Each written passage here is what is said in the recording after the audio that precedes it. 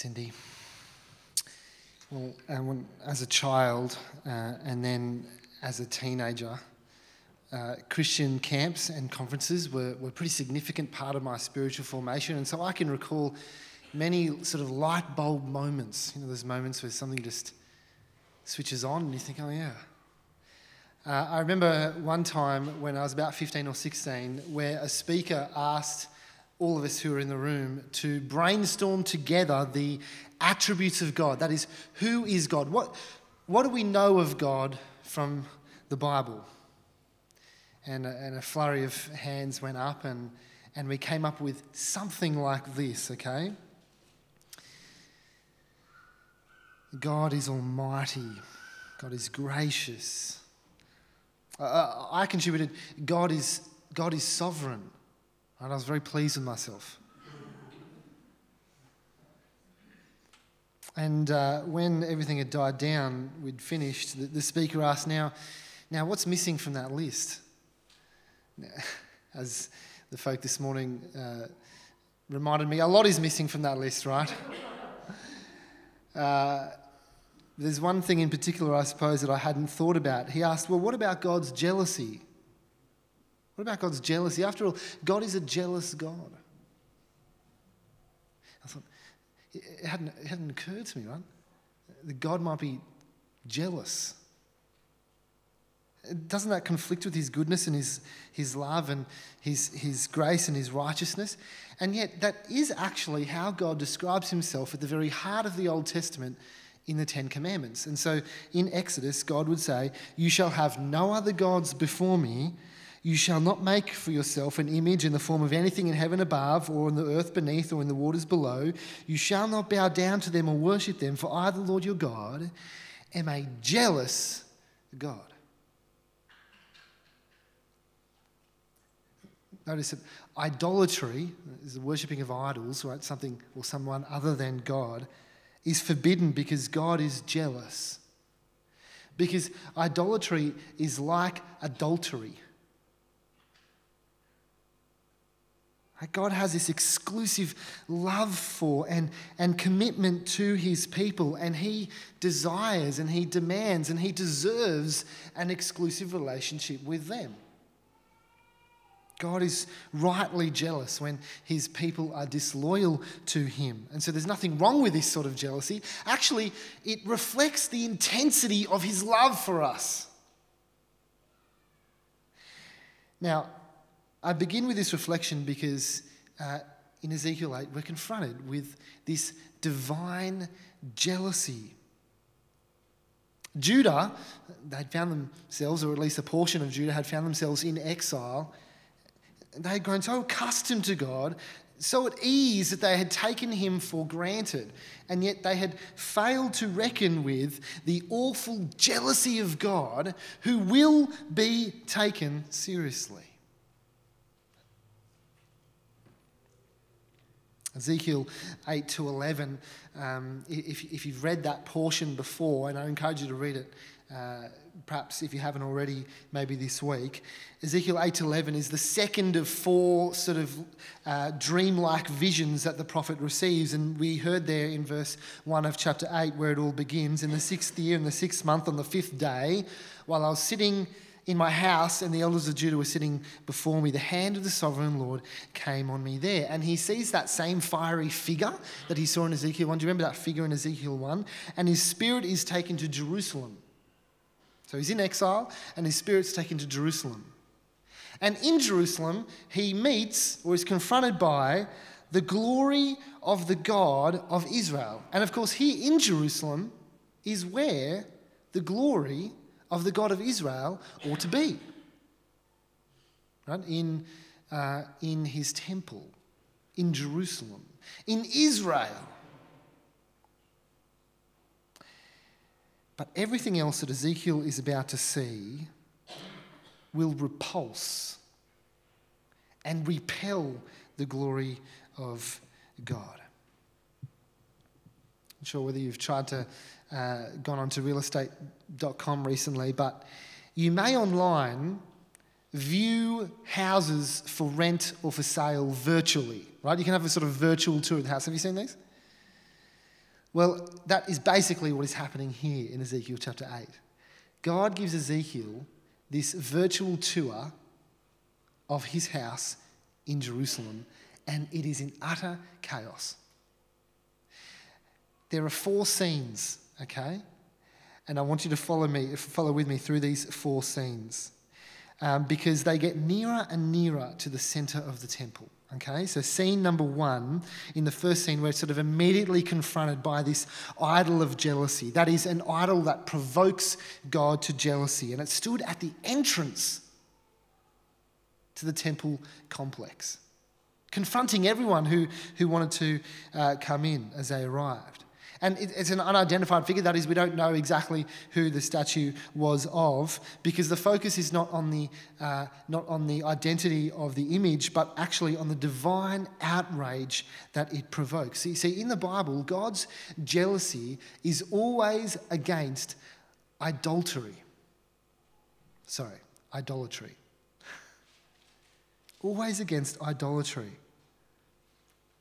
God had redeemed his people, and so he alone is worthy of their loyalty, and yet they've rejected him and they've betrayed him for another. And God's jealousy was aroused to the point where, as we shall see, he can't hang around. He can't stand it. In verses 5 and 6, then he said to me, "Son of man, do you see what they're doing? The utterly detestable things that the Israelites are doing here. Things that are going to drive me far from my sanctuary." You're going to see things that are even more detestable. And so in the next scene, Ezekiel is brought to the entrance to the outer court, but he finds this hole in the wall, and he digs into the wall and he finds a secret door. Right? Why so secretive?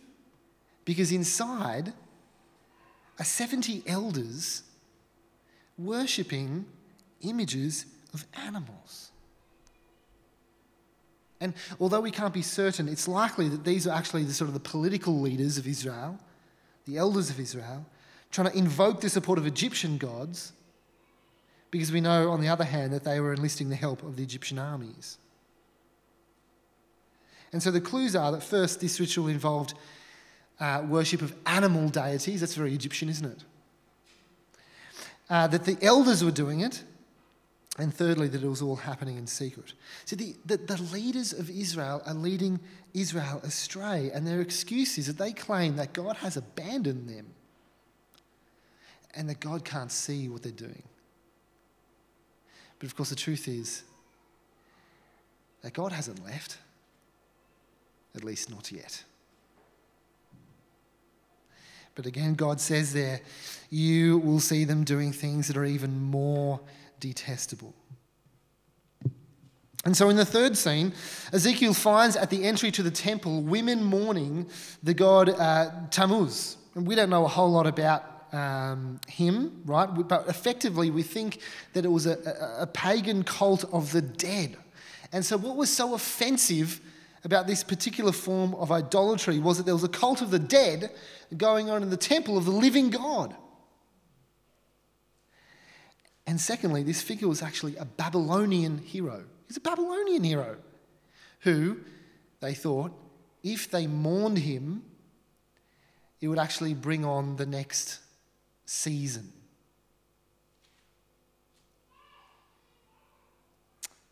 Verse 15. You're going to see things that are even more detestable than this. And so the last stop is right at the heart of the temple, in the inner court. This very important verse 16. Then he brought me into the inner court of the house of the Lord, and there at the entrance of the temple between the portico and the altar were about 25 men with their backs toward the temple of the Lord and their faces toward the east, and they were bowing down to the sun in the east. And so apart from entering the building itself, this was as close as you could get to the very presence of God. And yet here we find, most likely, 25 priests bowing down to the sun in the east with the temple behind them. They had turned their backs on God, both literally and symbolically, and they were doing it right in front of his face. And what made sun worship even worse in the current situation was that the sun was among the most powerful of Babylonian gods. It is a picture of utter political and spiritual anarchy in the house of the Lord. And they had violated, hadn't they, the fundamental principle of the covenant relationship, right? You shall have no other gods before me. And get this, you shall not make for yourself an image in the form of anything in the heaven above, or on the earth beneath, or in the waters below. They'd done all three. You shall not bow down to them or worship them. They'd been caught. They'd been caught red-handed. And God acts as a sort of prosecutor, sort of dragging Ezekiel along from scene to scene. And this, by the way, is not even a full catalogue of sins. This is just a sample. What is happening is systemic, which means that the judgment of God was both fully deserved and actually long overdue.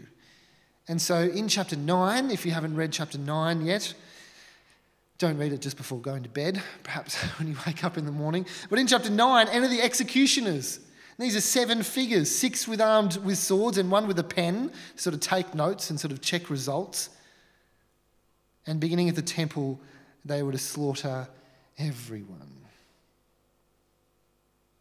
except for those who actually mourn this sort of sin. That was so systemic. And who are these executioners? Well, actually, on the stage of history, they're going to be the Babylonians themselves. It's ironic, isn't it? Rewind for a second to chapter 8, verse 17, where God effectively asks this. Is this idolatry a trivial matter? In other words, does it really matter? And of course, the implied answer is yes, it does matter. Is it a trivial matter? No. But sisters and brothers, idolatry was not just their problem. It's our problem. It's our problem. Idolatry has been characteristic of all people, of all times, ever since the fall. John Calvin once described the human heart as an idol factory. As an idol factory. See, we may or may not make idols with our hands, but we sure do with our hearts as we exchange the glory of God for the glory of something else, whether it be people, whether it be possessions, whether it be pursuits, whether it be passions. Anything can be an idol, and actually everything has been an idol. And friends, at this point in Ezekiel, I think we should be challenged to sort of run a diagnostic on our own hearts to discern our own idols and, with God's help, dismantle them, because the battle against idolatry is a fight for our lives and the lives of others. And most importantly, God's honour. You see, we've already likened idolatry to adultery, but actually idolatry is also robbery. It's also perversion. It's robbery, because in idolatry we take what is due to God and give it to someone or something else. And it's perversion because in idolatry we, instead of giving our devotion to God the Creator, we give it to created things. Right? We are His. We're His by reason of creation. We're His by reason of redemption. He alone is worthy of our devotion. And yet, what would happen if God took Ezekiel on a tour of the temple of our hearts? I don't know, I just wonder what he would see. Remembering, of course, that nothing in all creation is hidden from God's sight. Everything is uncovered and laid bare before the eyes of Him to whom we must give account. See, we can so easily get caught up with the evil out there. And we can become blind to the evil that's in here. See, the sin out there that provokes God's anger, provokes God's grief. But the sin in here, among God's people, provokes God's jealousy. See, when we profess loyalty to the Lord Jesus Christ, to whom we owe our salvation, to whom we owe everything, but then live lives that are absorbed by the priorities and the idolatries of this world, there's something treacherous about that, isn't there?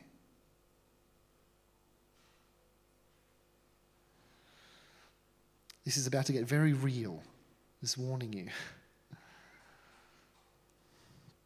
So in what ways might you be provoking God's jealousy? Remembering idols can be concrete things, abstract things, specific things, general things. And by the way, they're not necessarily bad things. Oftentimes they're good things that we've turned into the ultimate thing. So what good thing have you turned into the ultimate thing? And so here are some diagnostic questions to ask yourself now. Have a go at asking and answering these right now in the quietness of your own hearts and minds. What do you fear? What do you fear? These are going to help discern our idols. What do you fear? What do you tend to worry about? What do you believe would bring you the greatest pain or misery? What do you believe would bring you the greatest pleasure or happiness? Deep down, what do you want?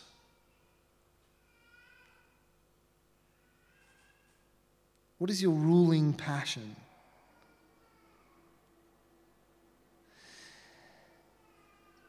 One pastor named Nicholas MacDonald, he put it this way.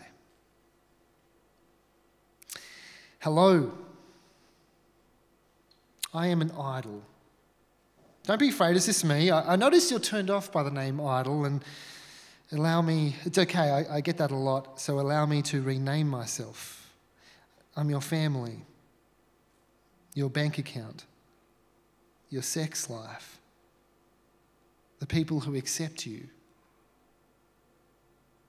your career, your self-image, your ideal spouse, your law-keeping. I'm whatever you want me to be. I'm what you think about while you drive on the freeway. I'm your anxiety when you lay your head on the pillow. I'm where you turn when you need comfort. I'm what your future cannot live without. When you lose me, you're nothing. When you have me, you're the centre of existence. You look up to those who have me. You look down on those who don't. You're controlled by those who offer me. You're furious at those who keep you from me. When I make a suggestion to you, you're compelled. When you cannot gratify me, I consume you. No, I cannot see you or hear you or speak back to you, but that's what you like about me.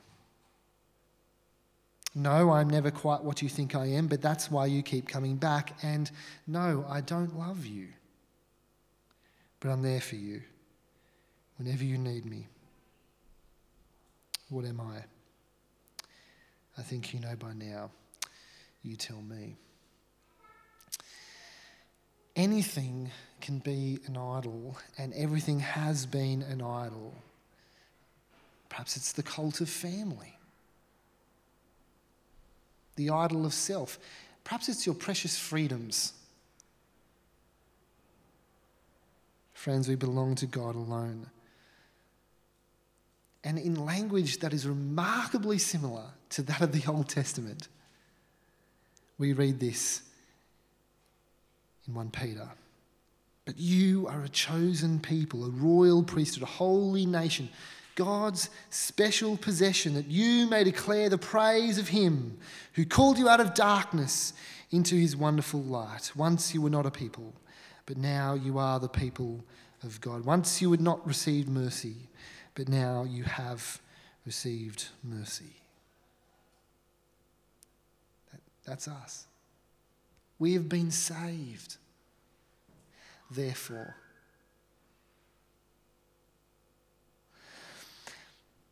I want to circle around back to Ezekiel, because chapters 8, 9, 10 and 11 is all about the departure of the glory of God from the temple, from Jerusalem.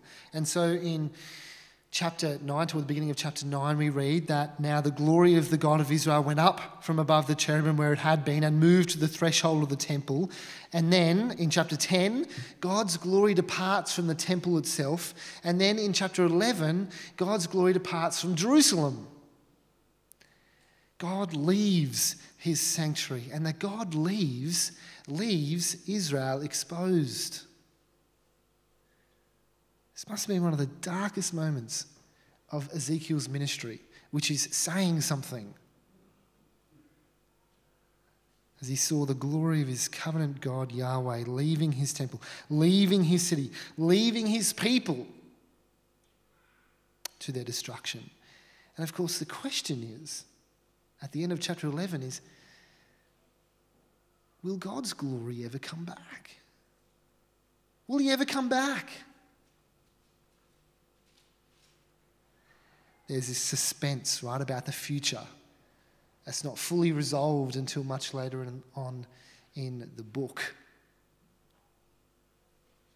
And yet in chapter 11 there, we are given a taste of what is to come.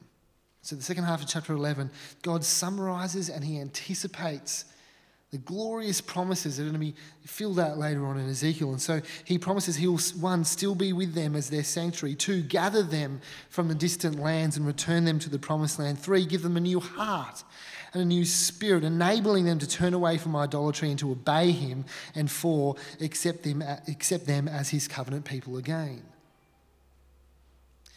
Have you ever given a child a time out? I must have given about 3 to Seth yesterday.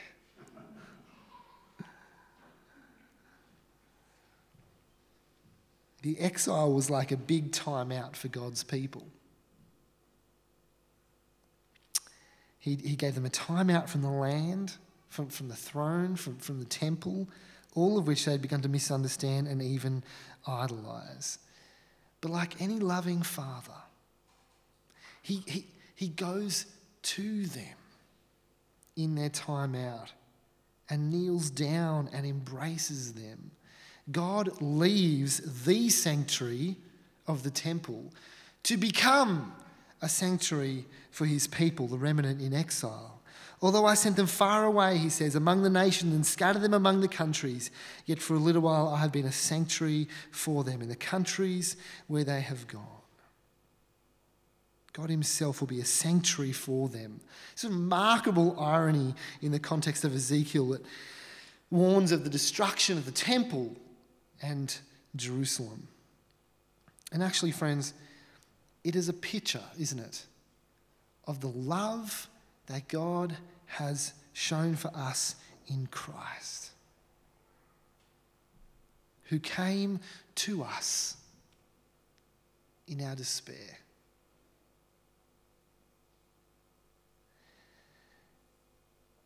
And at just the right time, when we were still powerless, in fact, while we were still enemies, he died for us. And since we have now been justified by his blood, how much more shall we be saved from God's wrath through him? Friends, we're his. We're his. If you trust in Jesus, you're his. You're his by reason of creation. But you're his by reason of redemption. He alone is worthy of our devotion. Let's not provoke him to jealousy.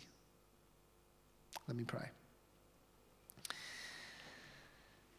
Father God, I pray that you might do a work in us to unearth these idols that our hearts have so readily made. And then with the help of the Holy Spirit to dismantle them, that we may give you due honour and live for you. Father, I pray that your word might dwell in us and bear much fruit for your glory. We pray this in Jesus' name. Amen.